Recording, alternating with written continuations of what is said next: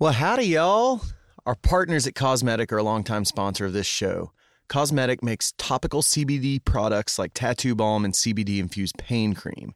Each unit of Cosmetic hemp pain cream ships packed with 400 milligrams of their water-soluble patented CBD solution. Not only does Cosmetic's hemp-infused pain cream reduce pain via muscular penetration, it also aids in long-term healing of the targeted muscle area. Be kind to your skin and your muscles and go to causemedicated.com. That's C-A-U-S-E medicated.com and place an order. Use the promo code from this podcast, SOS20, and get 20% off of your entire order. All right, podcast time.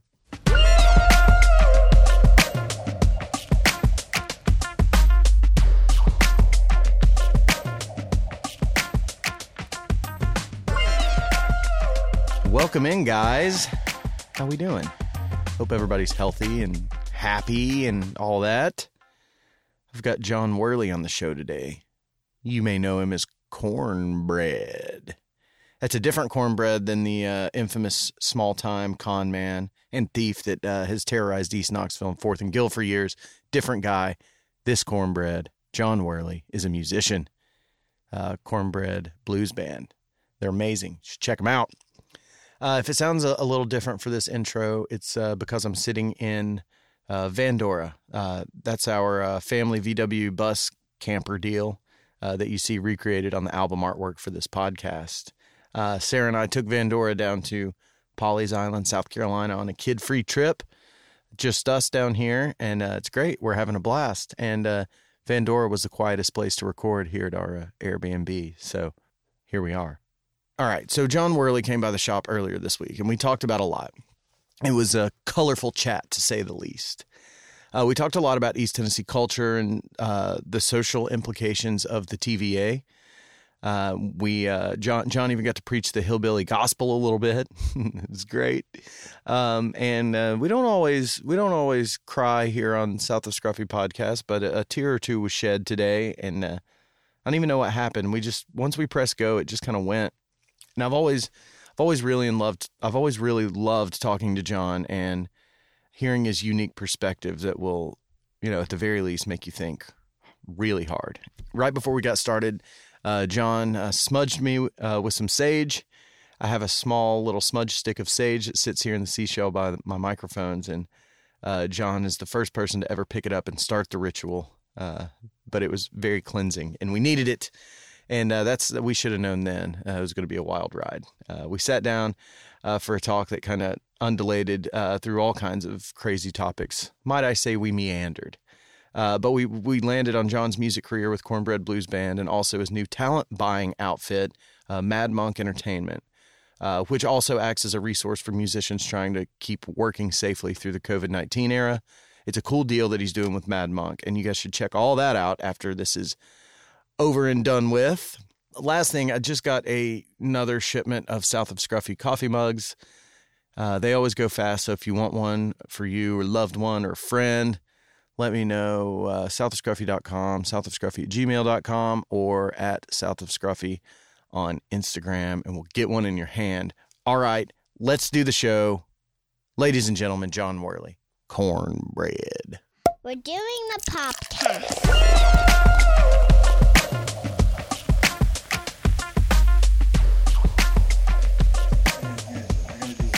Okay, what you do is you get a compression scheme and put on the audio, okay, which is going to bring the sound of the crickets up to the same level as the talking, right? Gotcha. It's what compression does. Yeah, it compresses the sound wave. And then what we do is you throw flanger and reverb and like phaser and like fucking an auto wah and just pile it on there for like 5 seconds.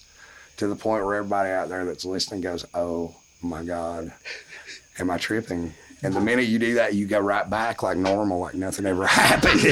And you just keep rolling with the interview, Like, like I say something crazy and mystical and just like fucking really deep, and then you just go with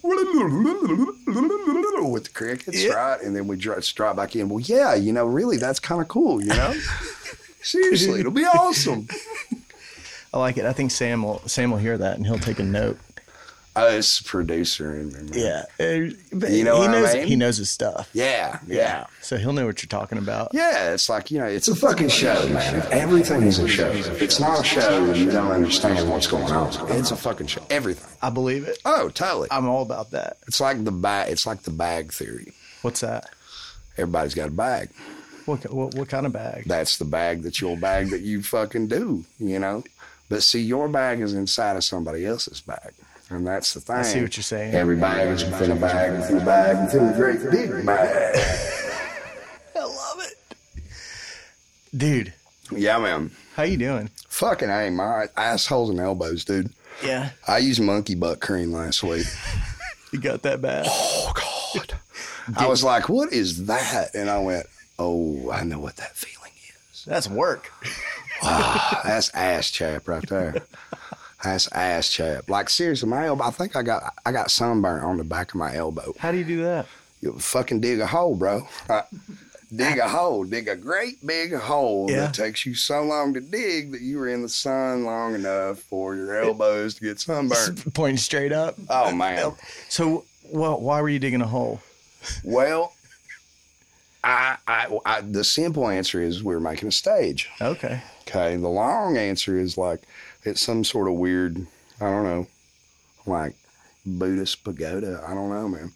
It's a fat mattress that all these creative kids can bounce on. I like it. Yeah, man. 1,100 pounds in that son of a bitch. Of Concrete. Of concrete in the stage? Oh, yeah. What'd you build it for? Where at? It's down at the Brickyard. I got real bad in my head, man, during this coronavirus shit, man. Yeah. And I picked a really shit fucking year to quit drinking. Oh, yeah, I'd say so. Well, no, it's fine. Yeah. I'm good. When I quit drinking, I was able to, because I saw it as a spiritual thing. Yeah. And, I think once you commit to something on a spiritual level, it no longer becomes a behavioral problem. Yeah. You know? Yeah. So I bet that was hard, man, because you went pretty hard for a bunch of years, didn't you? Oh, man, I made a fucking living for 17 years being an abstract caricature of a bipolar, intellectual hillbilly, tramping about the country. So was that the catalyst for it? Was alcohol the catalyst for the abstract? I think in a lot of ways, people project upon you their concepts. Uh-huh. And a lot of times people will look at you and what you're doing, and in order for it to make sense to them, they have to have kind of a written in excuse. They got to quantify it? Well, and or qualify it, rather? Qualify it and justify it. Yeah. And so if you meet somebody that's really poor, has no resources, way less money than you, and they're wearing it out and throwing down with their PV pawn shop shit, and I think people want to say, oh, well, look at that kid. He's just fucking drunk, man. That's what's going on. So that's what you were doing is running some old pawn shop stuff to make music? And, oh, yeah, man. Yeah. I mean, like literally, out of the last 17 years, I've played on average over 230 shows a year. Wow. For how many years? For about 17 years. Oh, man. Now, that's keeping in mind that bipolarism took away about 4 of those years straight, where I was probably, eating peanut butter with my finger and my BVDs, pawning some Japanese kid on an MMO. What's an MMO? Massive multiplayer online games. So you're selling stuff? No, well, I'd ended up, but I would play these online games like Star Trek Online, all these big open world social games, because when my horrible phobias and my mental illness would get me so bad that I was confined to the house and I couldn't mentally bring myself to go into public because of the mental illness, I would use these games as a means to find human connection, because I would always use voice over communication, TCP, like Discord, something that, or TeamSpeak. There's a way to talk to them while you're playing. Yeah, man. Yeah. And that was your connection with people? Oh, my God. I developed some of the most beautiful, interesting, interpersonal connections with people all the fuck over the world. Yeah. Which also, ironically, connecting to the world is what you're trying to avoid when you go into those spells. But it's always... Into bipolar spells? But it always ended up being a lifeline, because I could always... have a human connection that trusted me and accepted me, and I could be myself with. Did you get tired of people you knew, or tired of people, the people that knew you or had an idea about who you are, put you in a box? And then when you got to make all of these anonymous relationships, it was freeing? Is that kind of the Oh, my God, deal? it was liberating. Well, I mean, you have to understand, I'm from Morristown, Tennessee, okay? I grew up in some of the poorest school systems per capita in the country, in one of the most highly polluted areas in the country, actually in the world. Air pollution, water pollution? Hamilton County was number 4 back in the mid-'90s, most polluted by square mile. We were worse than, the Rust Belt. What was it from, manufacturing? Okay.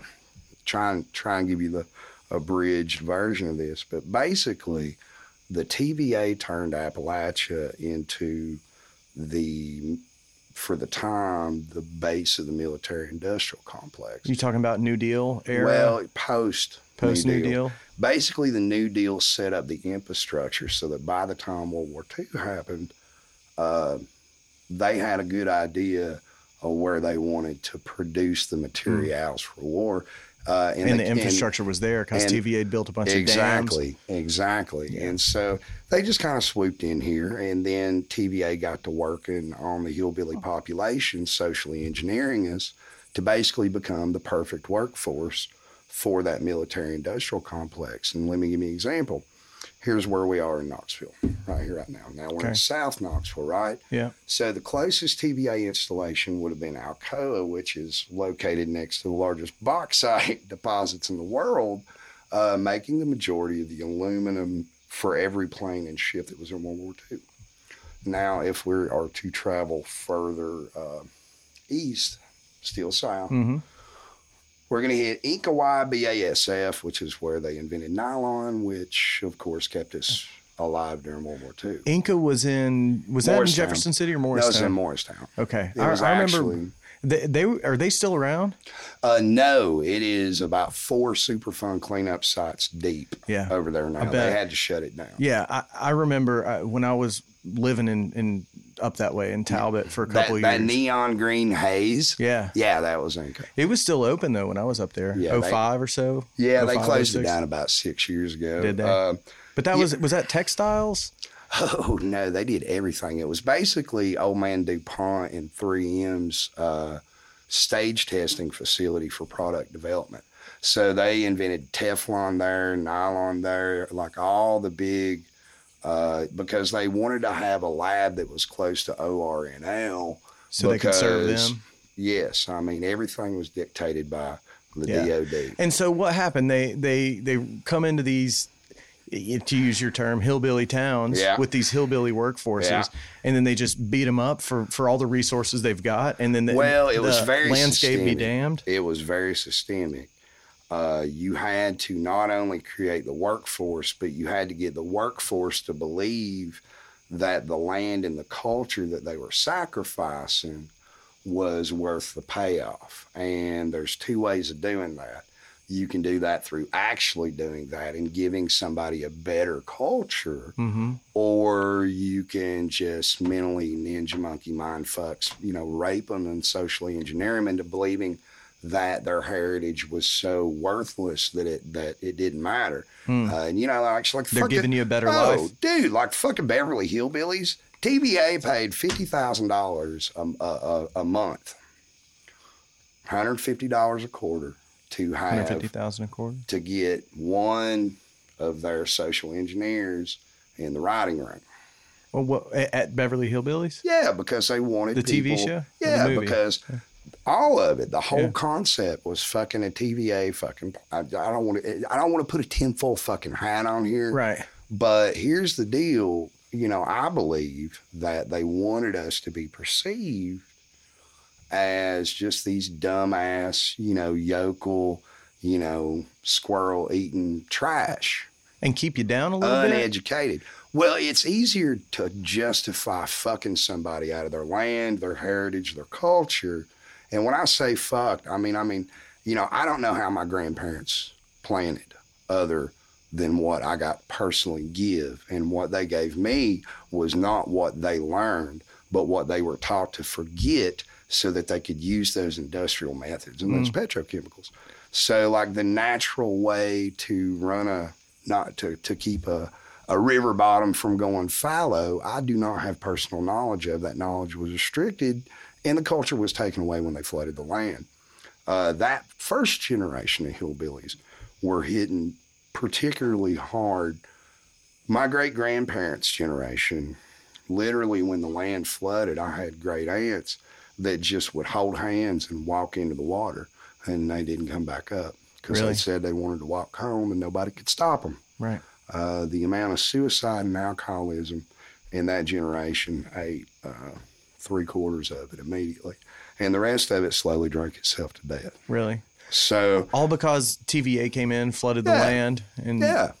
made a bunch of money for themselves, or Oh, made God, a bunch of energy. I guess was their big. was the their big thing they were selling. concern. And then with no bid contracts and They got all their buddies working on it. eminent domain, they have reclaimed the land that they took from my grandparents, great-grandparents, gave them like $13 an acre.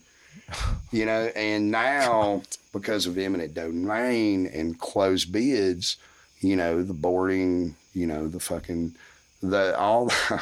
all that land has been cut up and sold for $250,000 a quarter Sure. acre as lakefront property now. Yeah.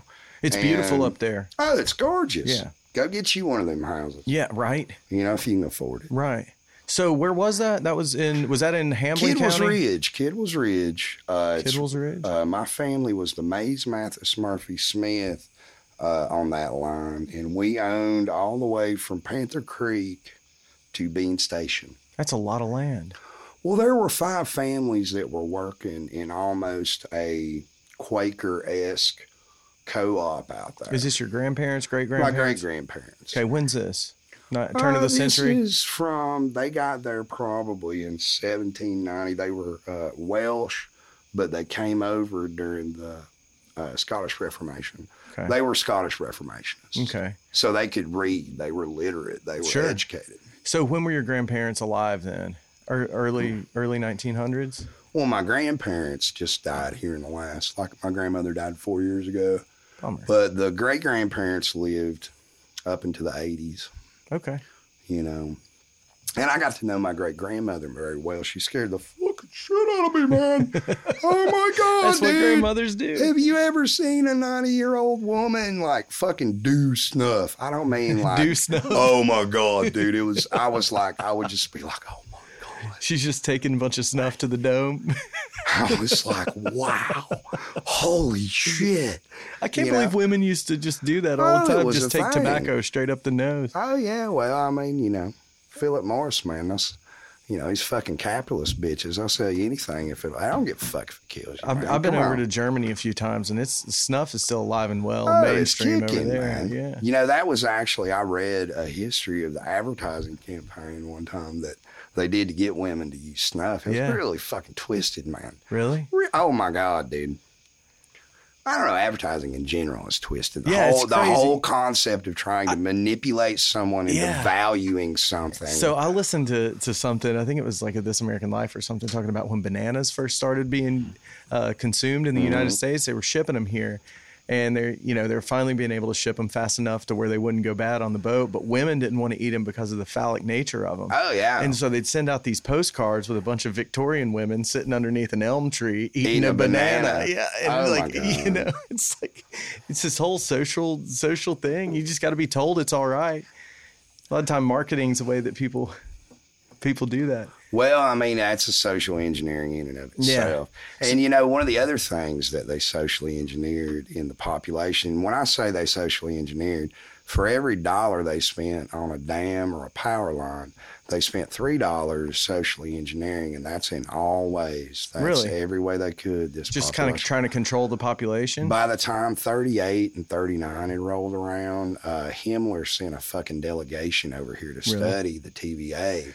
And Nazi Germany actually copied some of the methods and techniques that we had used to repatriate especially Czechoslovakia, you know, how to get a culture and engineer it to use your natural resources to build a community. Yeah. So a buddy of mine, his name's Tori Olson, he wrote a book called Agrarian Crossings. Mm-hmm. And one of the chapters in there is about how TVA became this poster child for doing exactly what you just mentioned, which was taking natural resources and building these communities around them. Mm-hmm. And so in like the Jim Crow era, there were African countries coming here to study the TVA. And so the 5th floor at the Farragut building, where they had all these delegates and ambassadors from African countries, was the only place in the Southeast that a black man and a white man could have a cup of coffee together, because there's international relations going on. This goes in this area. That's what the book says. Way back. Now, when I say this, most of the people that settled in Appalachia were either Scottish Reformationists, like my grandparents, who were Welsh and Irish.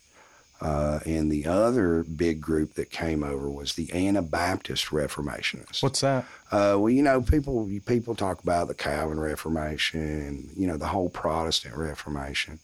But, you know, those guys like nailed a little piece of paper on a door, okay, when they said we're going over here and separating, okay. Said we're leaving? Yeah, what the Anabaptists did, see, they were Southern German, they were Black German is what I've heard people refer to themselves as.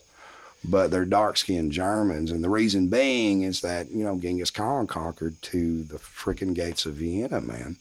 No way. So there's a heavy Indo-Eurasian genetic load in that particular part that the Anabaptist Reformation happened. And basically what happened was, you know, one of the kids from the field got taught to read to help do the taxes and shit, and saw a Gutenberg Bible and stole the motherfucker. Really? And took it out in the field and started reading it. They're like, you know, just like, hey, guys, you know. And apparently the story goes that whoever this person was, that it started out with a couple, 2-3 people dropped their rakes and shit and just come over and started listening. And next thing you know. And it was a church after that? And it grew. Well, here's what they did. They didn't nail no little piece of paper, pussy shit like that. No. Sorry, I apologize. I don't mean to diminish. But, you know, the seriousness and integrity of the Protestant Reformation. But they did not nail no stuff on no stuff. They started burning churches down. And they basically got to the point where it grew to such a large number of people that were doing this, that the Swiss Guard got called out, and they got hunted basically all across Europe and ended up in England, headed for America right at the same time as the Scottish Reformationists. So they got on the same boat? Yes. And these Anabaptists, that's where... And those were the Anabaptists that were burning churches? Yeah, and these were the beginnings of the Amish and the Mennonites and, you know, the Baptists, the Quakers, you know, some Methodist sects are straight out of that. In particular around here, not Southern Baptists, but Missionary Baptists are a direct descendant of that. Gotcha. So Baptists are completely different from any other branch of. Gotcha. You know, and the original Anabaptists were very educated because they wanted to make sure everybody knew how to read so that they can have personal access to this information. To the Bible. Yeah. Yeah. The Gutenberg Bible. Yeah, man. Yeah. It's you know, Gutenberg Bibles, you know, 1620s, 1630s. Yeah. This Reformation happened in the 1660s. And then as you roll into the 1700s, you've got the beginnings of the Scottish Reformation, which is King James saying, y'all need to get the hell out because it's cheaper to put you on a boat and sell you into indentured servitude than it is to kill you because saltpeter's expensive. Yeah. Not the lead. We got plenty of lead. That fucking saltpeter, man, that's some shit to get. So, like, you know, we don't want to kill you, you know, so just go on. And all the land grants that were King James were given, of course, in the undiscovered country, which at the time was over the ridgeline, Tennessee. Gotcha. So that's State why of Franklin? yeah, and that's why, yes, brother, that's why they're all, you know, we have more people that wrote the Constitution and were presidents that either lived or directly, you know, are from this area for a reason. And that's because it was that Scottish Reformationist. Duncan Scotus was an amazing man. He was a monk. Who's that? Well, like, to give you an idea here, you got Socrates, Plato, Aristotle, St. Thomas Aquinas, and Duncan Scotus. That's the evolution of Western man's idea of civil rights and, you know, the importance and integrity of the self. And so these people that were basically in this intellectual cult were chased straight the hell out of England, and they all ended up here. And it was that group of people that actually started this fucking country. It was right here. So going back to integration and the cultures mingling, this part of the country is very, very special because of that demographic. Those Germans, when they got here, started mingling real quick with everybody else. And Ready to mingle. the first abolitionist publication was written somewhere around 1815 to 1817. I'm not real sure. I don't think many people even know, but it was written by a Methodist minister in Dandridge. Really? And, Which is up near where you're from. Oh, yeah. It's about in between here and Morristown. But, you know, and fast forward, you know, I mean, the Highlander Center is over in that same area. Is that where they do the games? No. The Highlander Center, my brother, is where Rosa Parks went to get her training before she sat on the bus. It's where Martin Luther King hung out with Woody Guthrie when he was trying to dry out before he marched on Selma. It's a very, very special and important place, and I've had the fortune of hanging out with some of them. Guy Carolyn was a personal hero of mine. Who's that? Oh, shit. I was thinking about Guy. Just started to cry a little bit. Guy Carroll? No, Guy Carolyn. Guy Carroll. Evan Carolyn that used to work down there at the bookstore on Kingston Pike. It's his daddy. He's the man that got credited with Pete Seeger for writing the song We Shall Overcome. Really? Mm-hmm. And I got to hang out with him a lot before he died. When his dementia got really bad, they wouldn't let many people around him, but I was kind of trusted by the family enough to get in there, and got a lot of stories from him. But this particular area is super special because, you know, we believe in rights. Sure. Around here. You want to give me just a second? That's all right, man. Take what you need. It's heavy. Yeah, well, I just started thinking about my time up there on that hill, and whew, you know, it's some special shit, man. Yeah. So, Guy Carolyn. Guy Carolyn, yeah, man. I got to hang out with him quite a bit. What a blessing. Whew. Sounds like he made an impact. In good ways and bad. Yeah.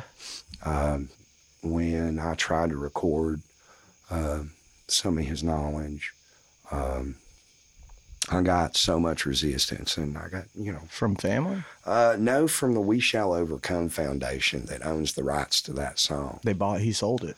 No, well, yeah, he did. He gave it up, and Pete Seeger gave it up to the Highlander to use as a future funding endeavor to help do what they do.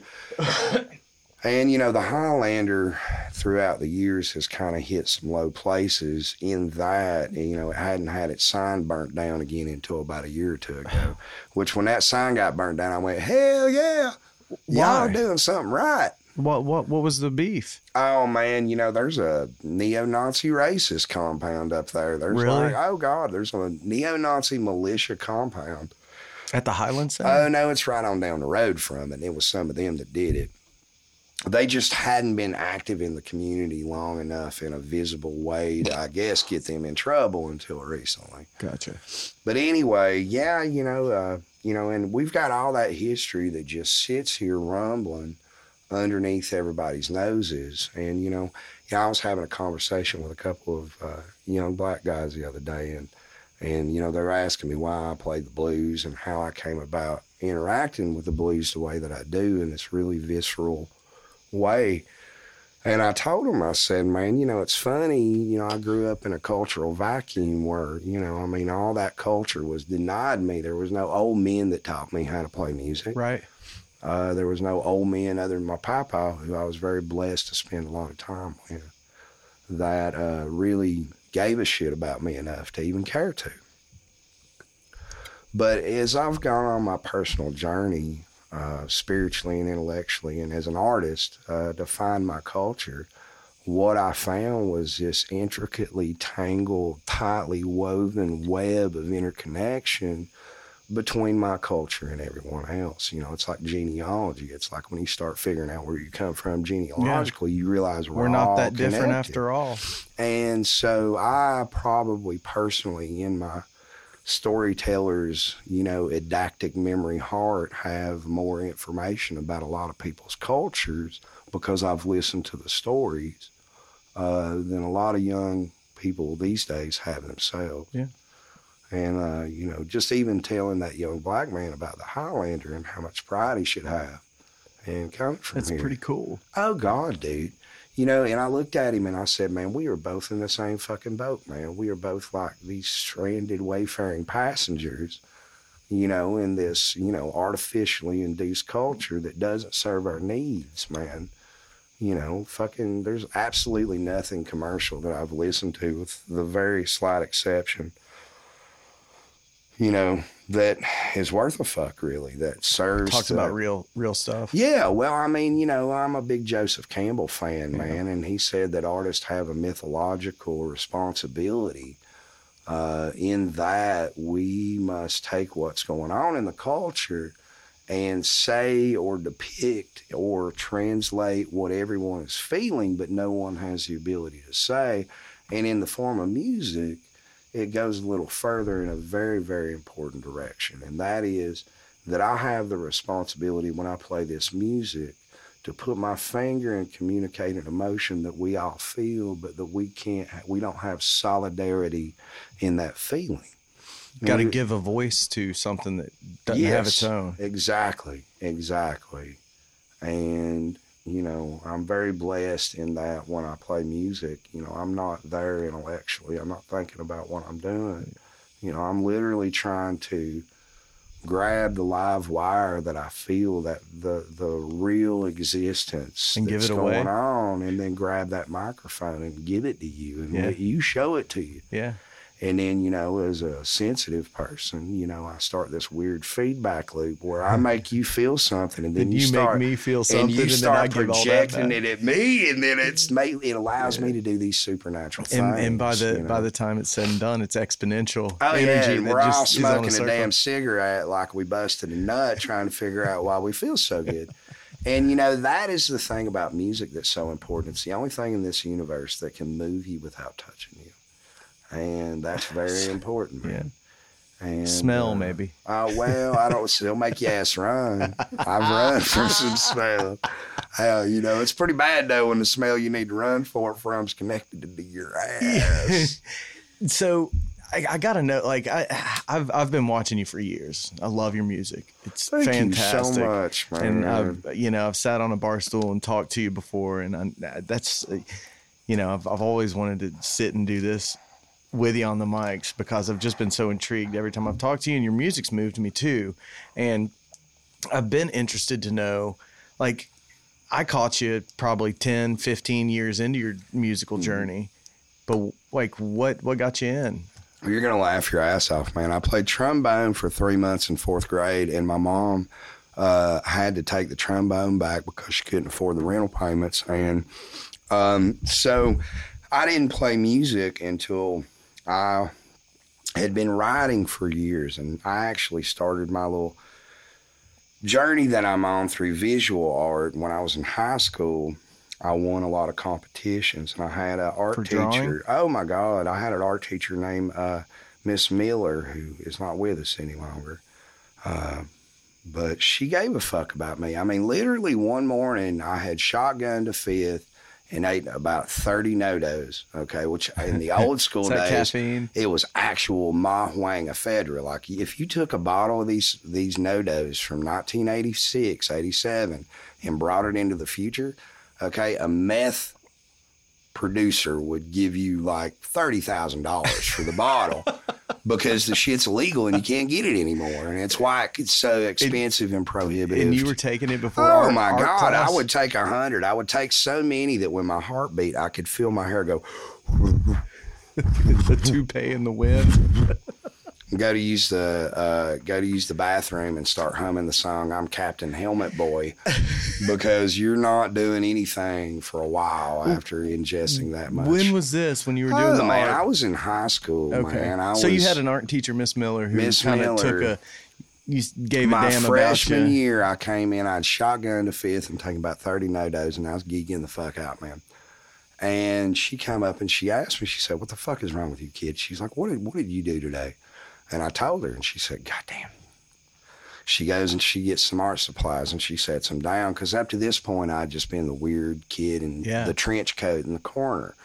And this is pre-Columbine, by the way. Yeah, you could still wear So anyway, man, I'm sitting over in the corner, and fucking, the weird kid and the weird poor kid. And, she says, "Well, you know what, man? You need to fucking do some work here, and you need to do some kick-ass fucking art. And if you don't, I'm going to fucking, I'm going to call the cops. I'm going to take you to the fucking principal. You're going to DHS. Yeah.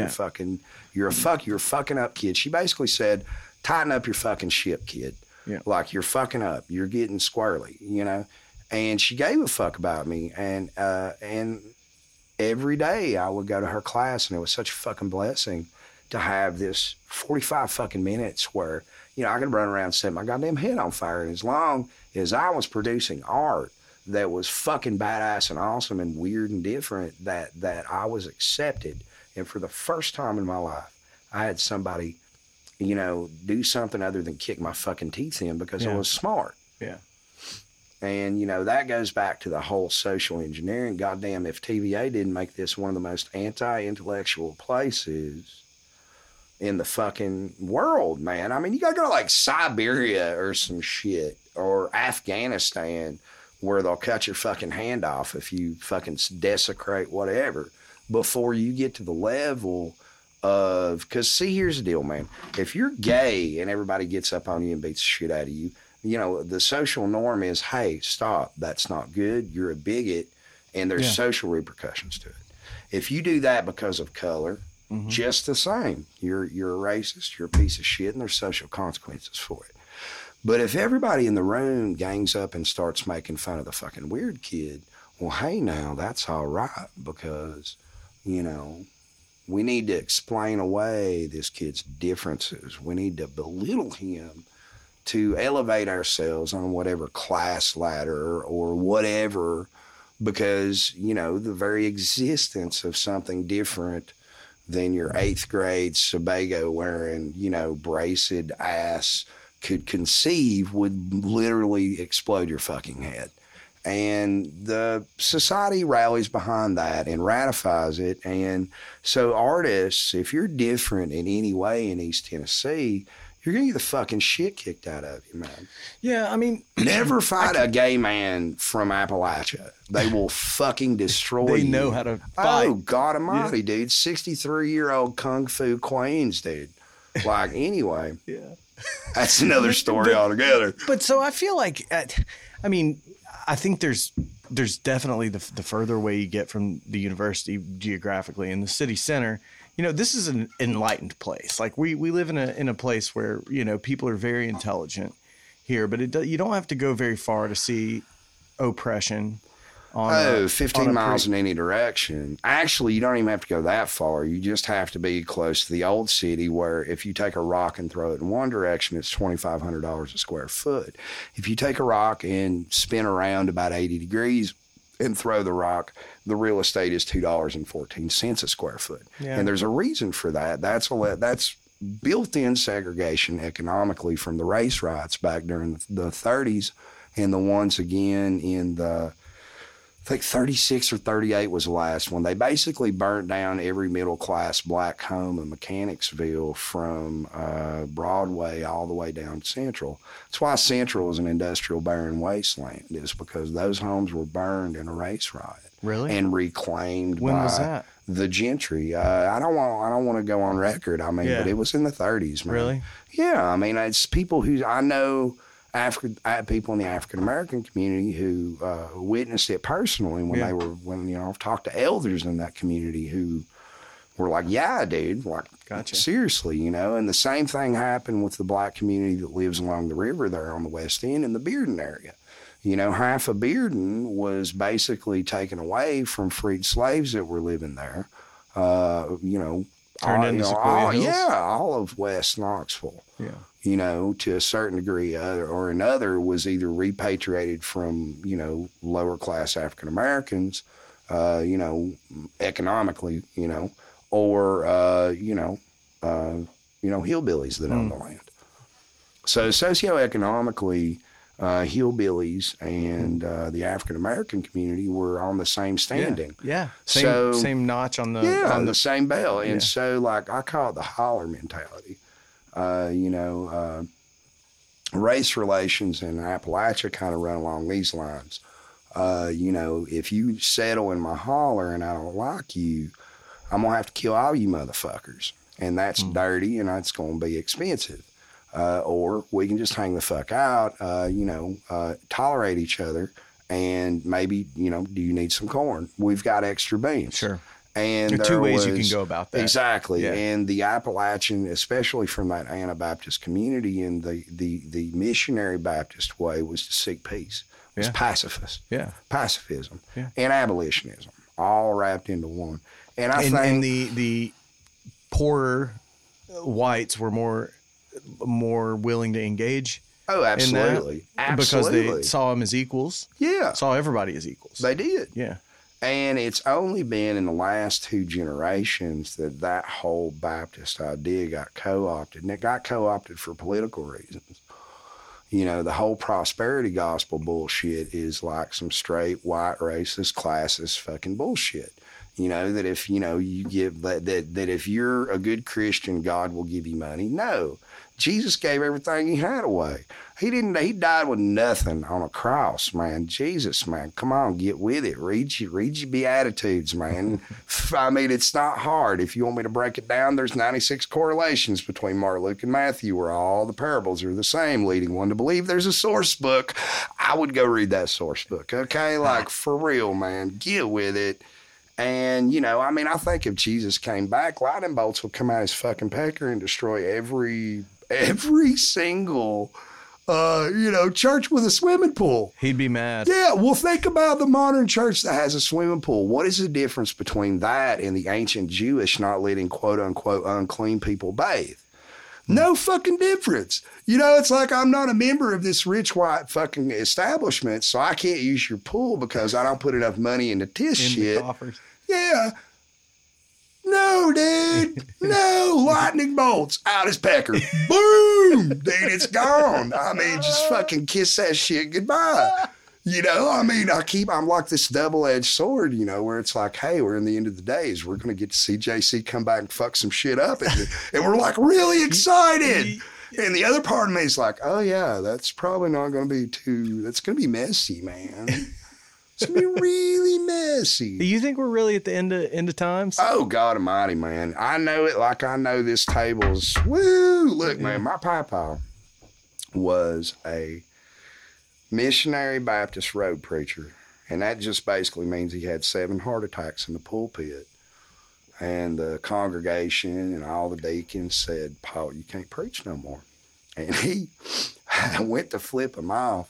And, of course, he's cut his finger off with a saw he made. And he nubs him and he says, y'all go fuck yourselves. And he says, John, get in a Jeep.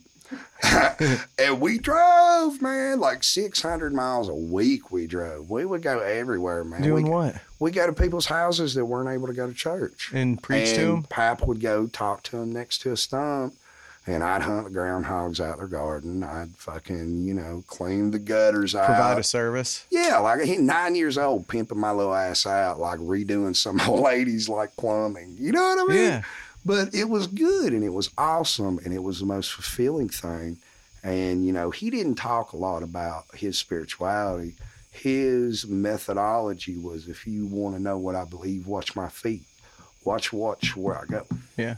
And what Feel I you do. there. And- Don't do as I say, do as I do. Well, he would just go to bars after he quit drinking, and he'd just sit in a bar and drink some coffee and wait for somebody to walk up and ask Start him, talking why are you drinking? He would say, well, you know, it's a funny story. And, you know, the funny story about my papa quitting drinking was he was a race car driver and a mechanic. He opened up a hot rod shop with his brother on Lincoln Highway. Seriously. Okay. And who needs a souped up inline V8 bored out 40 over with some beefy suspension back in 53? And moonshine. Keep in mind, this is before NASCAR. Yeah. And so he would build all the shiners cars for him. Yeah. And he would also race with them. And hell, half the time he'd be driving his own car, and 3/4 of the cars on the track he'd fucking built too, and it gave him an edge because he'd fuck them up sometimes just to be a dick. Was he running moonshine, or was he just building cars for him? No, he was building cars for him, but he accepted much of it. moonshine as payments, and Gotcha. he had become a pretty bad alcoholic by the mid to late 50s. And one time he had bet on a race, his own race. Pete Rose did, didn't the he? Christmas, over Christmas, and fucking like threw a rod and lost the fucking race and lost the Christmas money. And And that's when he decided to quit fucking- drinking? No, listen to this shit. My mama's a skillet ninja. Now let me explain. The women of Appalachia are very particular. They have a level you can bring them to before they will grab a skillet and try and kill you. And it's that fuck you, my babies will survive, like mama bear crazy bullshit. And she literally chased him with a damn number 10 all over and beat the living fuck out of him and beat him so bad he didn't wake up for 2 days.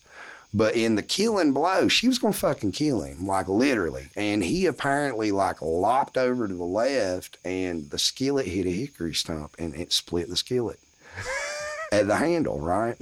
And so anyway, when he woke up like a couple days later, black and blue, in what we affectionately refer to today as a coma, he quit drinking. Really? And literally within a week, he started preaching. And in about 2 months later, he had built his first church. Really? Oh, That God, fast? Yeah. Oh, God. Quit, a whole life running amok, and then you quit drinking for 2 months and you built a church. Yeah. That's about Yeah. right. Yeah. And that's exactly how I happened. And you spent a bunch of time with him, well, growing oh, up? God, man. He knew my life was going to be a ball of Were fucking both parents shit. around when you were growing up? Look, he looked at my mom, and then he looked at my dad, and he was just shook his fucking head, and he decided that I needed to be iron-willed and trained like a fucking dog. And in a lot of ways, it was fucking child abuse. But in a lot of other ways, it was preparing me for how hard my life was going to be. Yeah. And he knew it. He just fucking knew it. And talking about the end of days, man, I can remember before he passed away. He passed when I was 16. And we were driving. See, we used to... we used to watch the Materfields. We'd camp in the Materfields, Scott's Materfields, me and him. We did it every summer for about 9 years. And he would drop me off in the day over at the Bush Brothers with a 22-250 and a fucking box of Debbie cakes. And I would hunt groundhogs. I'm not fucking with you. Seriously. I love it. I was 4H 22-250 champion fucking 4 years in a row. You man. could fire it. Oh my God. My papa could strike a fucking match at like fucking my grandfather too. Even my shit ass Baptist preacher fuck uncle. Oh man, I just said that, didn't I? Don't get a vulnerability hangover on the way home and tell me to take the part out about your uncle. I don't give a fuck. He's a piece of shit. You know, he is what happened to the church community. that my papa started. It's just a self-aggrandized, self-appeasing, judgmental, fucking shitty cult. you know, I hear a that lot puts of like, everybody else down to make itself feel special, and then goes and votes for Donald goddamn Trump. yeah. Yeah, I hear a lot of that with churches as they start to, if you're not careful, they start to borderline on cult. If they go unchecked, start to borderline on cult. Going back to my end days theory, see, here's the deal. Pat, before he died one night, we was running our last round together because he knew he was getting ready to go. And he was still able to, you know, drive, which was a fucking blessing. You know, no 77-year-old man with all his shit should be driving, but he did. And it was late one night.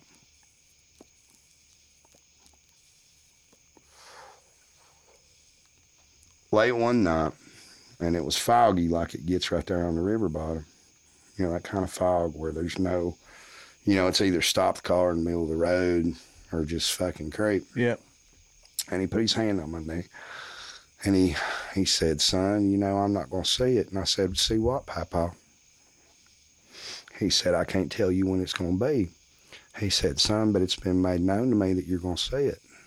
And then one day you're going to remember everything I've ever taught you and everything I've ever said. And he said, you're going to see it, boy. So get ready. And, you know, and now that I've kind of had a spiritual reawakening, and, you know, good thing about the Baptists is they don't give a fuck what nobody tells them. You know, everything's about your personal revelation. And, you know, I had you know, after all the death we've experienced in Knoxville, especially after Ryland Bledsoe died, I had a nervous breakdown. Really? Oh, so God. Recently? Oh, Jesus, man. I had a nervous breakdown. I've had a lot of trouble with suicide in my life because it's been so fucking hard. And it's like a fucking war of attrition on a spiritual and emotional level. And I feel like me and that boy were in trenches together. And when he went, I felt like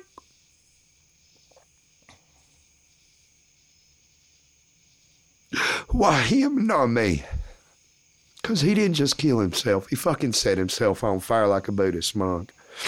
You know, I don't want to talk publicly about the situation, but goddamn, man, motherfucker, don't do that unless you're just fucking you or doing it. Unless it's become so toxic for you to exist on this fucking plane that you can't do nothing but check the fuck out.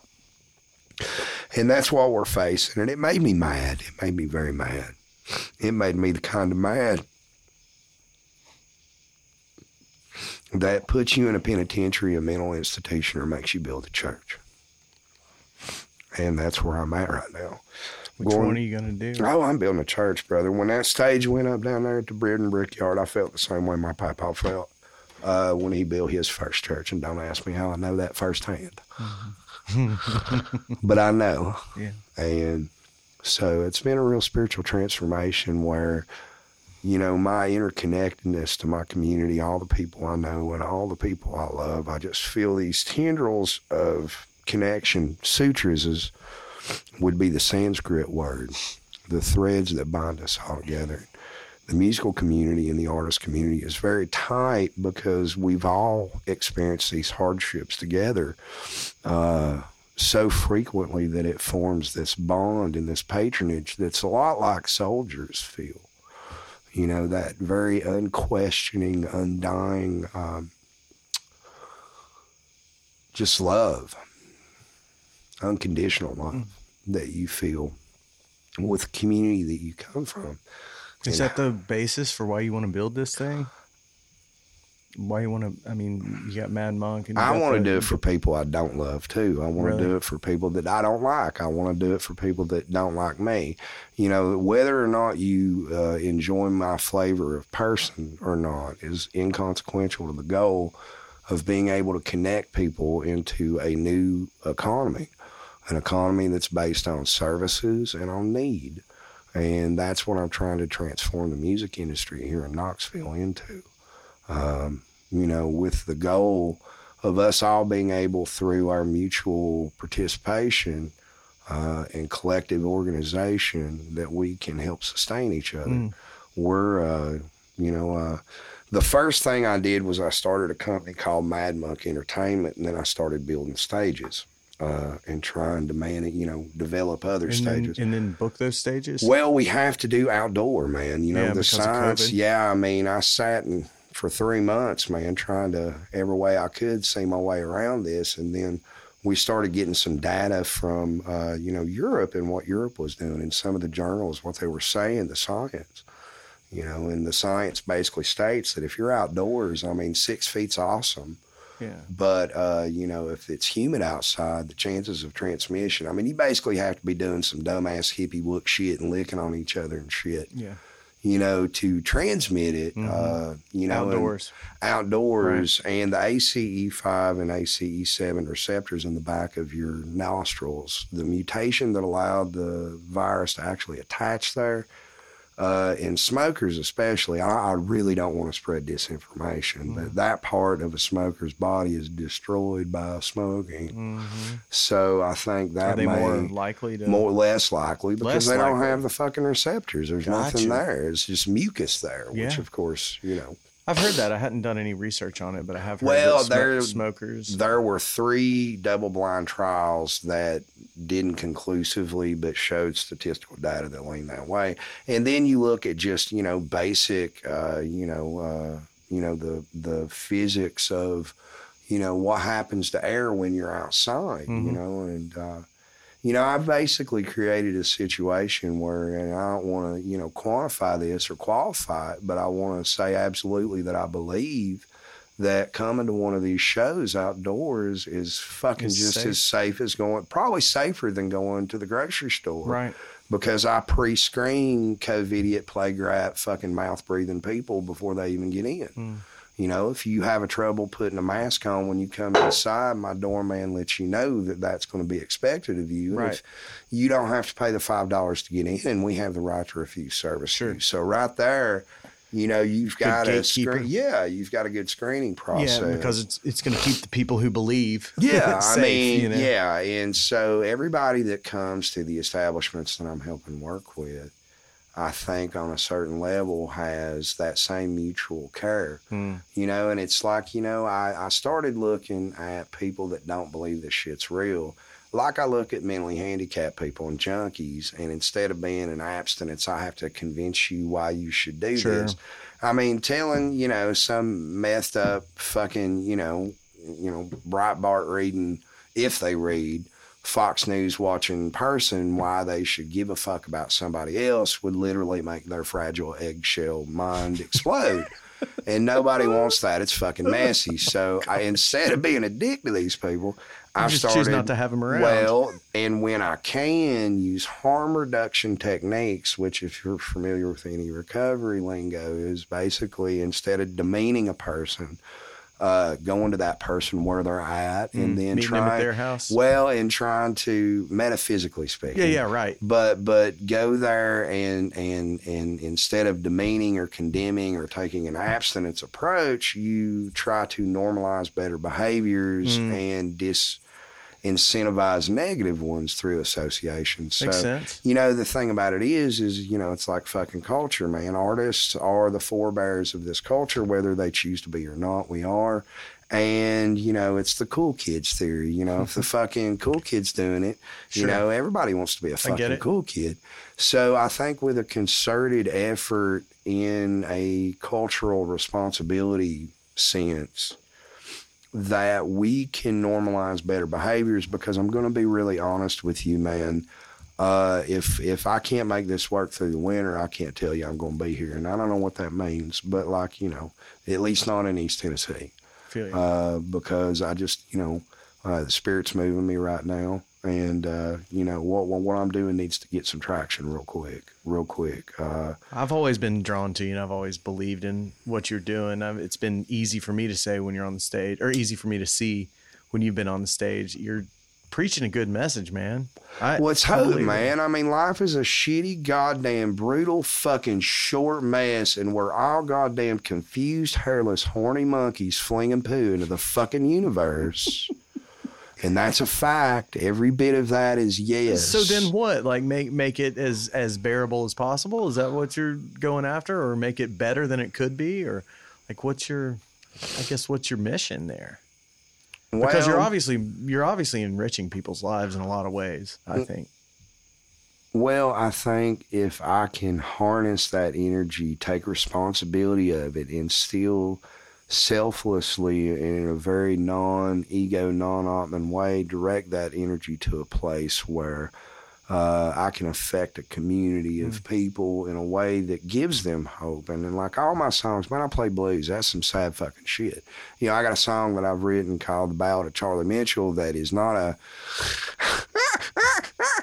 It's not a murder ballad. It's a fucking killing floor song, because I take you down to where Charlie Mitchell, a Melungeon Mustang mechanic from Morristown that I worked for, shot his wife 13 times with a fucking bolt-action rifle. Gangster grass songs like Yeah. Little Sadie or Go Charlie, Knoxville go, Girl. get your damn Mustang down the road. You wrote Don't one you of those. know the devil's after you? Yeah, man. Old Charlie Mitchell was a Mustang man, living around the corner, around a bright spike bend, and got the fast machine, kept the motor clean. Prettiest damn 427 Super Cobra jet you ever did see. Oh, I yeah. miss seeing you live, dude. I don't know why you've always, the first time I saw you, I just had this moment of like, it felt like Dr. John to me for some reason. Well, let's go back to how I started playing music. Got a little bit of sideline there. I was running, around some associates who had access to what we shall call Exhibit A, which is organic fucking Hawaiian rosewood seed, chemically stable LSD. And I ate 90 hits of this shit accidentally. Oh, no. And I spirit walked when I was about 19. I just popped right the fuck out my head and see, we're moving out of this house, okay, because I'd gotten my dad his VA and he got 7 years back pay, and we were moving out of this house to get a bigger house. And my mama knows my daddy's crazy, and so she fucking paints all the walls pink. So let me paint the scenario. We're in a suburban house with pink walls and a baby grand piano and fucking 15 twacked out motherfuckers and me. Who, 50 parents, friends, or No, family? we were or- having a party because we were moving out of the house, and there's nothing in the fucking house but a piano. It's empty. And A we house cooling party. It's like a housewarming party, except went you're leaving. buck-ass. So anyway, I sit down in front of the baby grand piano and I shoot the fuck out of my head. And when I say I shoot the fuck out of my head, I spirit walk. I go and get astral for a second. And I'm looking at myself going, oh, You're what looking the down fuck? from up, you're watching What? yourself outside Well, your the body. last time I had experienced that was when I was 8 years old. I died in a car wreck when I was 8. I had broke my Heart stopped, everything? Well, cranium. Yeah, I was dead for 36 minutes. That was the second time I died. I was dead for 8 minutes coming out of mama's womb. I was a blue baby. She had toxemia. Mom and dad shouldn't have had kids. Holy hell. They shouldn't have had kids because dad's our age. But anyway, Did you say RH? yeah, RH negative. He's got the crazy mutant shit. What is that? What's RH stand for? It's RH negative blood. It's like a fucking mutation only found in 7% of the population. Oh, man. Or no, I think it may be more. I can't remember if it's dominant or recessive. But anyway, they shouldn't have had kids. Mom had complications. So I died in the womb. Then I was in a car wreck when I was 8, and they didn't know I was allergic to opioids, which, by the way, is the only fucking reason I made it out of Morristown alive. I bet. And they gave me anesthesia, and it killed me. And it took them a long time to figure out why they couldn't get me back, you know. So they ended up having to Narcan me and then adrenaline me and then paddleboard me. And by that time, I had been crossed over for fucking 30 minutes, hanging out, talking to people, fucking doing shit, you know. And like, so I can remember popping up in my body and like that, no anesthesia, you know, my cranium's cracked in 3 places. My mandible's broken 6. Every tooth that they had put in back in my head, I'd thrown up. And I had 100+ bones broken from my neck down, and I felt that all at once. And that pain from that trauma just kind of fucking, you know, kicked my, you know, it's like I popped back out of my body and was looking at my body straight up. So was there a moment when you reconciled the I spirit heard and the body when you popped up? I heard a fucking old lady, and I could smell Chantilly lace, which is what my great granny Mays wore.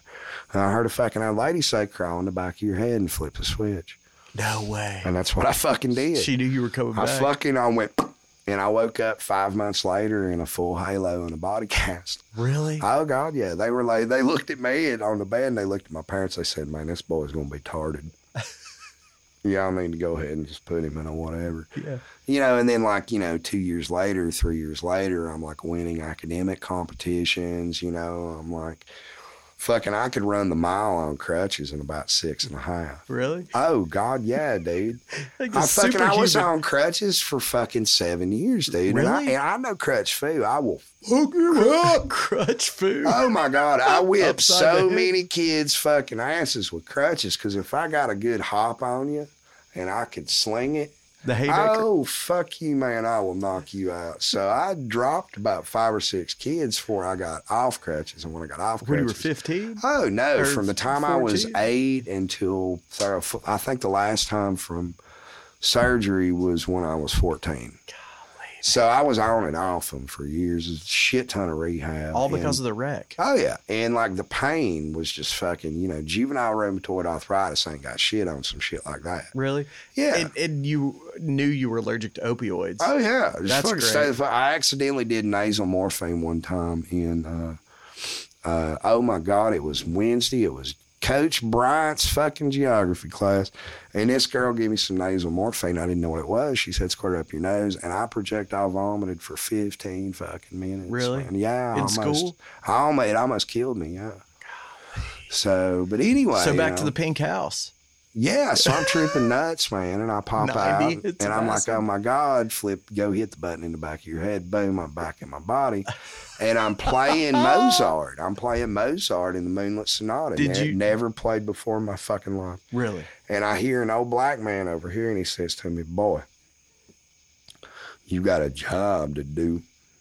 And I hear this old white man laughing his ass off. And he says, yeah, boy, but you better shut the fuck up because they going to kill you. And I went, whoa. That's dark.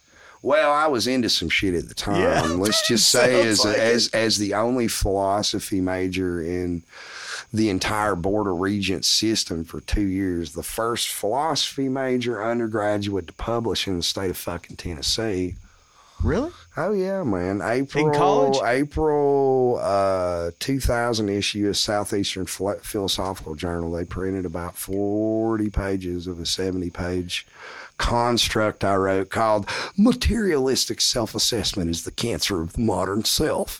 If you see yourself as yourself, which is the truest self, through the lens of the modern consumer sense of self, then the end product of yourself will be neurotic in that Quan Lee made 40,000 T-shirts that day and your little ass buying it at Hot Topic don't mean fucking shit. You sounds like you remember the whole thing. Yeah. That's some philosophy stuff right there. Axiology, human value theory. It's a branch of phenomenology, which is the only branch of philosophy that you can actually apply fucking mathematics to. It's like, it's no longer bullshit, boys. What are we doing here? actually I put don't know. numbers to Let's it. build some AI around it. Okay. You can either make evil AI or be a bioethicist, or you could just be a stoner. And so you chose. I went off over here and said, fuck all y'all, like my papa did, and did my own goddamn thing. Yeah. That's what I did. So how do you go from not playing a piano in your life to playing? Did you say Moonlit Sonata? Yeah, Jai is good, man. She has gifts, bro. She lays them down on you. Is that all by ear? No, Or- I don't know. I don't know where the fuck it comes from. I mean, I understand a lot more now as I've learned over the years. I know a lot of theory now. But initially, I just moved my fingers, man. Really? They just knew what to do. And then where did Cornbread come from? We had started a hippie commune / kind of a trap house, really, to be honest with you, in this great big old mansion down on Main Street in Morristown. And we would have band practice every Wednesday, okay, or every Wednesday and Sunday.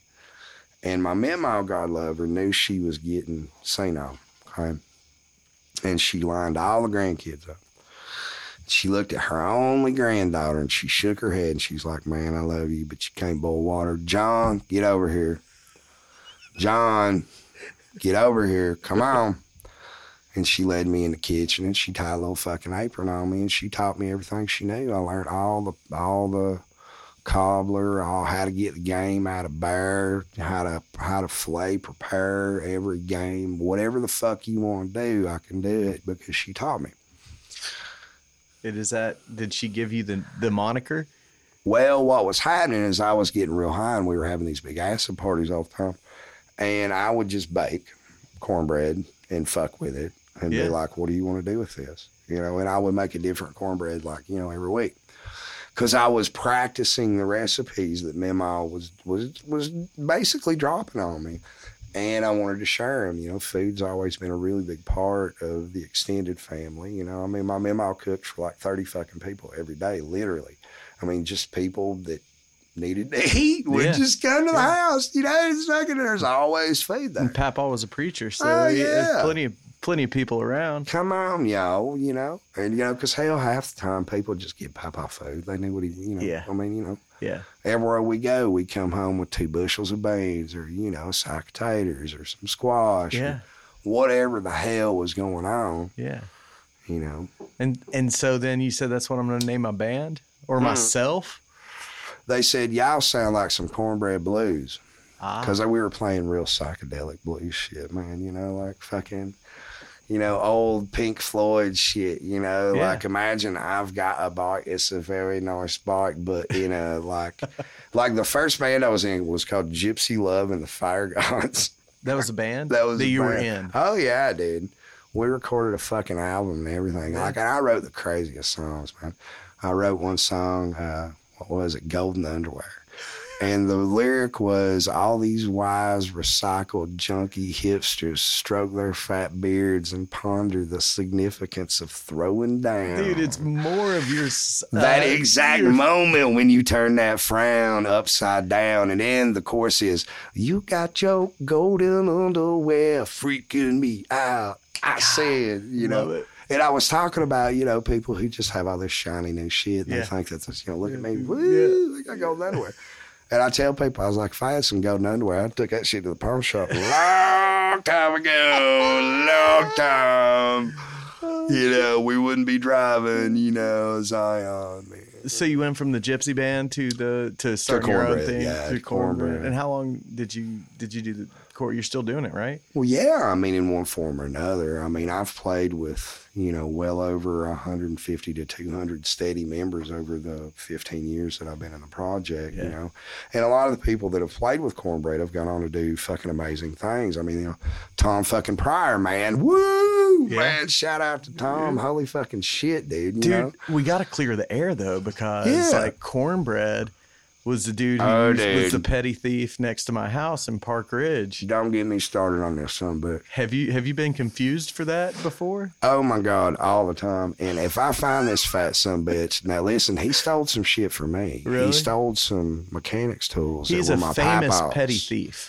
Yep. There's actually a North Knoxville Cornbread watch site, right? Yeah. Facebook, Yeah, Facebook group. So everybody thinks I'm him. When I find him, I'm going to whip his ass. Because I'm going to tell gave you, him a ride I one quit day. fucking stealing cars a long time ago. And after quitting drinking, oh God, dude, I was fucking straight the fuck up. Yeah, man. I boosted for a hot minute. How you think I got to all these poetry readings when I was 14 years old? Like my mama gave a fuck enough to fucking drive me anywhere? That bitch wouldn't drive me to the fucking boys club. So, you know? what was harder, quitting drinking or quitting stealing cars? Oh, quitting stealing cars. Holy fucking shit, man. That's a rush. And most of the time, I just, you know, fucking, I joyride, man. I go get somebody's car and I bring it right back. Generally in the same condition. Sometimes not.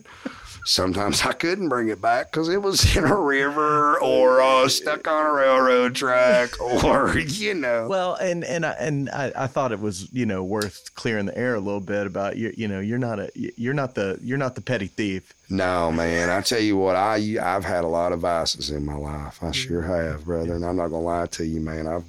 Fuck, man. I mean, I don't even want to get into some of the stuff that I've been privy to by association. You know, I mean, I had a real hard lick when I was growing up too. You know, I was molested pretty badly. You know, I was in a fucking pedophile ring for years before it got busted. Oh yeah, dude. And it was down in some projects that we were living in. Some Section 8 housing called West End apartments In down in Morristown? Yeah, what it was basically Man. somebody that sold drugs. You know, he was selling freebase or whatever it was, and had basically strung a woman out, not for her, but for her kids, and had groomed a couple of kids to kind of set the scenario. And, you know, it's like Betamax shit, hidden camera shit, you know, but it was like, you know, and it was like me and a couple of guys and like 40 or 50, you know, a lot of girls came through. But, you know, so I didn't even terrible, really man. know that it was bad because, you know, it's talk about, you know, normalizing shit, you know. I mean, when you get abused that badly, you just normalize a lot of shit where you just don't understand and you're young and you don't know. And, you know, coming on the other side of that, you know, I mean, I've had a lot of addictions in my life, you know, ways that I've tried to cope with trauma and with pain. And I know a lot of other people have a lot of trauma and pain like that. You know, we're kind of a select club. We can smell each other. It's like we only feel comfortable around other people that have been through that. And, you know, at first that enables a lot of dysfunction and shitty stuff. I mean, I was a pretty bad sex addict for most of my adult life, you know, and was aware of it while I was doing it, and it had led me to having, you know, some pretty severe droughts of celibacy that were absolutely self-intended over, you know, I would say I've spent close to 6 years of my adult life in complete celibacy to kind of systematically and ritualistically reprogram my shit, man. Is it a penance? No, because I forgive myself, man, and I forgive, you know, even the people that did this to me, you know, I mean, I forgive them absolutely. I mean, I hope they're okay. I hope they're here now with us. You know, when they were able to heal from it. But if you take trauma like that and you don't deal with it, what happens is that it enters your subconscious mind and basically starts to control you. It's that little whisper and that little voice in the back of your head that makes you do really fucked up shit. And if you allow it to grow and nurture, you know, you can really end up, you know, doing to other people, I think, what's been done to you. And so it's karma, you know, it's just karma. It's my karma. And I had to work through it. And you know what? I actually think that in a lot of ways it's a blessing. I think a lot of the shit that I've been through in my life, and it's an abnormally large amount of just random shit. You know, I lived on the streets of New Orleans when I was 15 years old for 6 months because I was getting tired of getting fucking, you know, beat at home half to death, beat so bad you shit yourself. And then go to school and have people beat you with 2x4s, you know, have 3-4 people. I mean, I've been stabbed a couple times. I've been, you know, shot at. I've been run over with a car. I've been beat with 2x4s, lead pipes, bricks, river rocks, cinder blocks. Whatever was around. And, you know, and I had to survive, and I've survived, man. I mean, you know, I'm like the, you know, El Grande Cacarosha, man, you know, I mean, fucking, you know. And that's okay, man, and that's fine, and I see it as a blessing, and I'll tell you why, because there's not many people walking on this planet that I can't look at and look in their eyes, and it doesn't matter where they come from and what they've been through, I'm able to relate to them, you know, and see them as a human and not dehumanize them, you know, and... What's some more of that? Just universal... Yeah. Hillbilly stuff Well, that you were talking about earlier. You know, with it's people are people. And it's the times we're in, brother, are so perilous. And, you know, I don't want to get into no crazy shaman mojo bullshit mumbo jumbo here, but I want to say that, you know, I mean, what we're seeing with our eyes right now, all this suffering, that there is something in this universe that, you know, enjoys and thrives on that, and it's growing and it's perpetuating.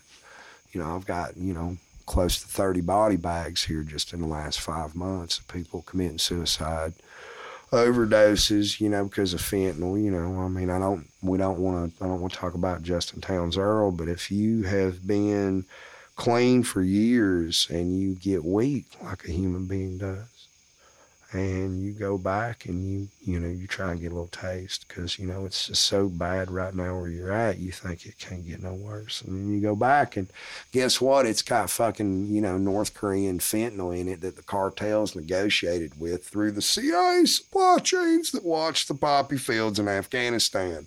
Tinfoil hat reassert. Boom, there you fucking go. Well, fentanyl is a real problem, and it takes people that it shouldn't be doesn't taken, matter right? how little you do, you're going to die.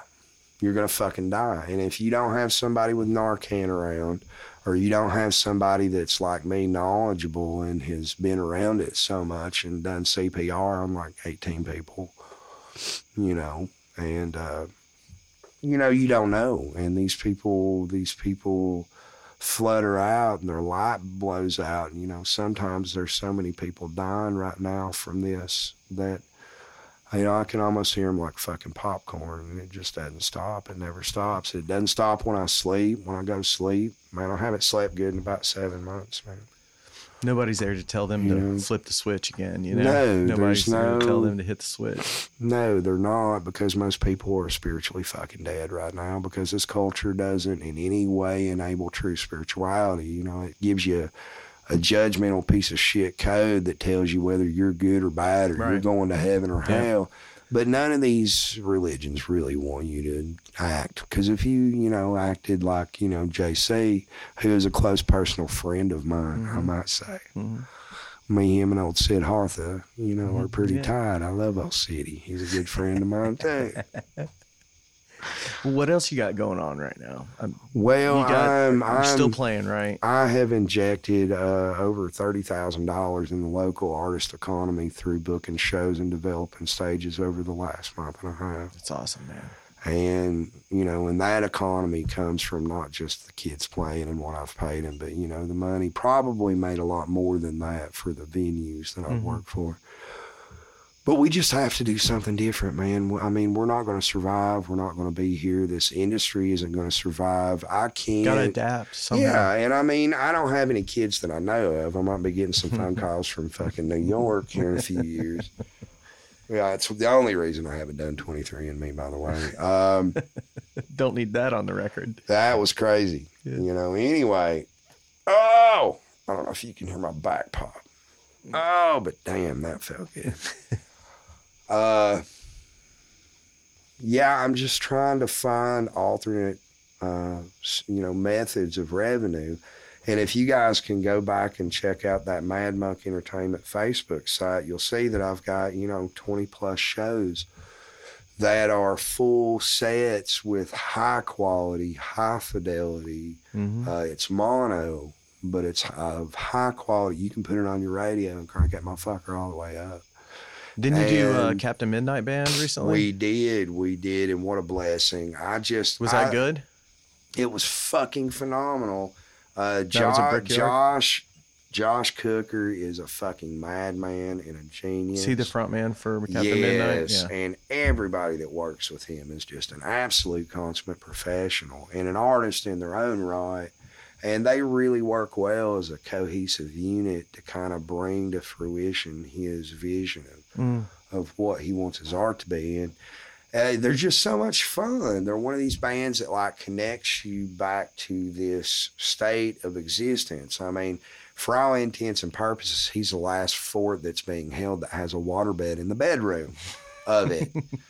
And he has just hung on to this dream, and it's beautiful to see him do his work, and it connects with people and touches people. And, I've never left one of their. I've been a huge fan of theirs for years, and this is kind of the sneaky shit that I do. Ready for this? I've been trying to open for them for 6 fucking years. Mm-hmm. And the only way I could open for them is really to concoct this scenario where they have to play. Yeah. And then open for them. So I got to do a solo opening set for them. That's awesome. Warm the crowd up for them, That's kind of how I feel about you. I feel like I had to concoct a way to get you to come sit in my shop and talk to me for an hour because I've always wanted to pick your brain. How fucking long have we been sitting here, man? Holy hour, shit. 20 minutes. I don't know, really? Yeah. God, you're going to have to edit some of that shit that might can't get me that. put in jail out of there. No, we can't do that. No. But yeah, the Mad Monk Entertainment, man. I've had, there's parts of the Bible where it says the young men will have visions and the old men will dream dreams. And a lot of the reason that, going back to the whole end of times thing is that I'm in a point in my life where I'm literally having dreams of ways that really we can spiritually and physically survive through this time that we're getting ready to go into. And I'm smart enough to realize that we have no foundation other than each other. And it's kind of like boats, man. It's like if we all tie our boats together, we are our own anchor. And so trying to develop these connections and organize the community in such a way that we can identify the people that have need and kind of swoop in. And with the nonprofit right now, I'm telling everybody, get your PayPal. And get your PayPal debit. And, I'm going to call you up and I'm going to ask you why you're not playing. And, if I can't throw money at it, then I'm going to send somebody to your house and help you out with whatever you need. Do you need recovery? Do you need access to mental health? Do you need money? Do you have food security? Do you have housing You're talking about with artists. Yes. You're trying to support artists through Mad Monk. Yes, God Almighty, we got to keep each other and here. there's all different kinds of ways that you can do that because artists are going through a hell of a time right now. It's individual basis. And why aren't you direct playing? Action? Exactly. Me right now? No. That's what you're going to ask. Yeah. Why aren't you playing? And then playing? let me fix it. And even if you don't feel comfortable coming outdoors to play, know that you have access to this system of musical fellowship where you can get your needs met, you can connect, we're all here and we're all in it together. And, especially with the recovery community, even having that aspect in the artist community is revolutionary. I mean, this last show, the last Captain Midnight show, we sold out a near beer. Yeah. We sold out of alcoholic beer. We had to send somebody at somebody's store to get some goddamn Bush NA before these motherfuckers fell off. That's great. And it's, one of those things where, it's like people look at me and they're like, I can't believe you fucking quit drinking. And I'm like, they're like, if, goddamn, if you could do it, anybody can do it. I'm like, yes, you are absolutely 100% right. Come talk to me about it. Are you active in that community? Jesus. Heavily? I'm not connected to anybody. I want you to know that my recovery experience was very bad, and it wasn't the best scenario. It's like I knew a lot more about the situation I felt. Not in an egotistical way, but in literally a, having... dealing with sex addiction, dealing with other severe drug addictions. I used to huff paint because I thought if I killed enough brain cells, I'd be dumb enough for people to like me. That's heavy duty, man. And I'd already overcome a lot. And I think by the time I went to quit drinking, I was willing to, it's like if your life is a goddamn shit show, okay, and you're in jail and you're fucking up and you're fucking, it's like dead bodies coming down a river. And instead of fucking trying to get a pole and poke the fucking bodies, walk up the goddamn river and figure out where they're coming from. And the further I got down my own rabbit hole was that alcohol was my go-to antidepressant, and that I was dealing with my mental illness. You're trying to quiet some shit, man. Quiet some demons. Well, and, fuck my demons. I put chains on them and put them on treadmills. They're running my goddamn DC shit. I got a 50 amp, 10,000 watt sine wave inverter over there, baby. I'm ready to start civilization. Fuck yeah, dude. Well, dude, I want to, what do you got coming up?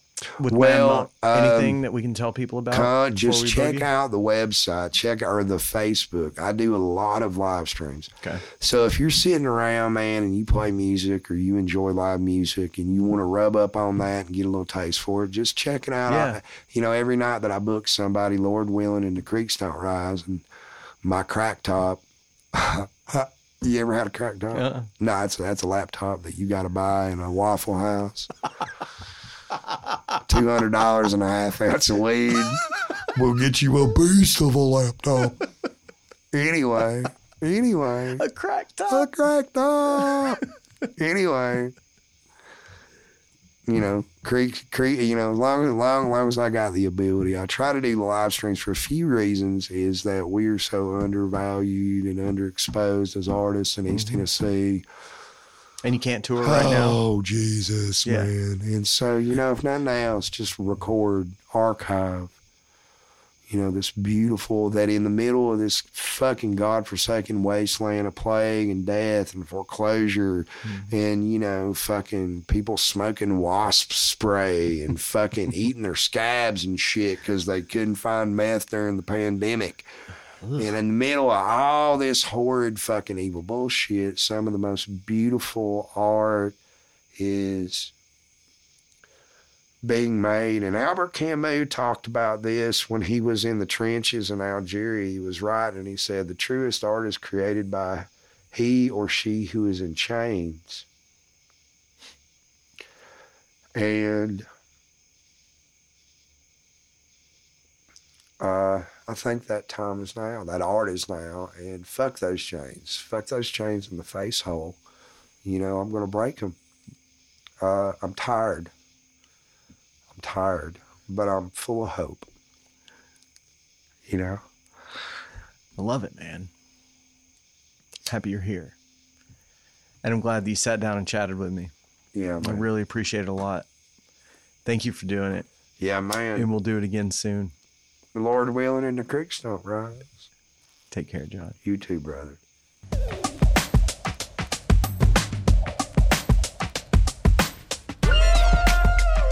Whew.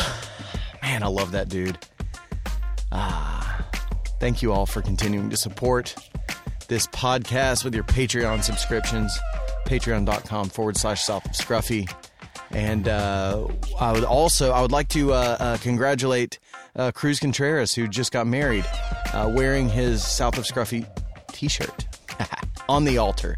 He looked great. So beat that, guys. Somebody go get married in your South of Scruffy t-shirt. You got to one-up Cruz.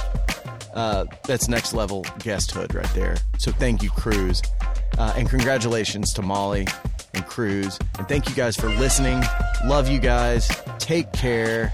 Matt Honkinen, play me out.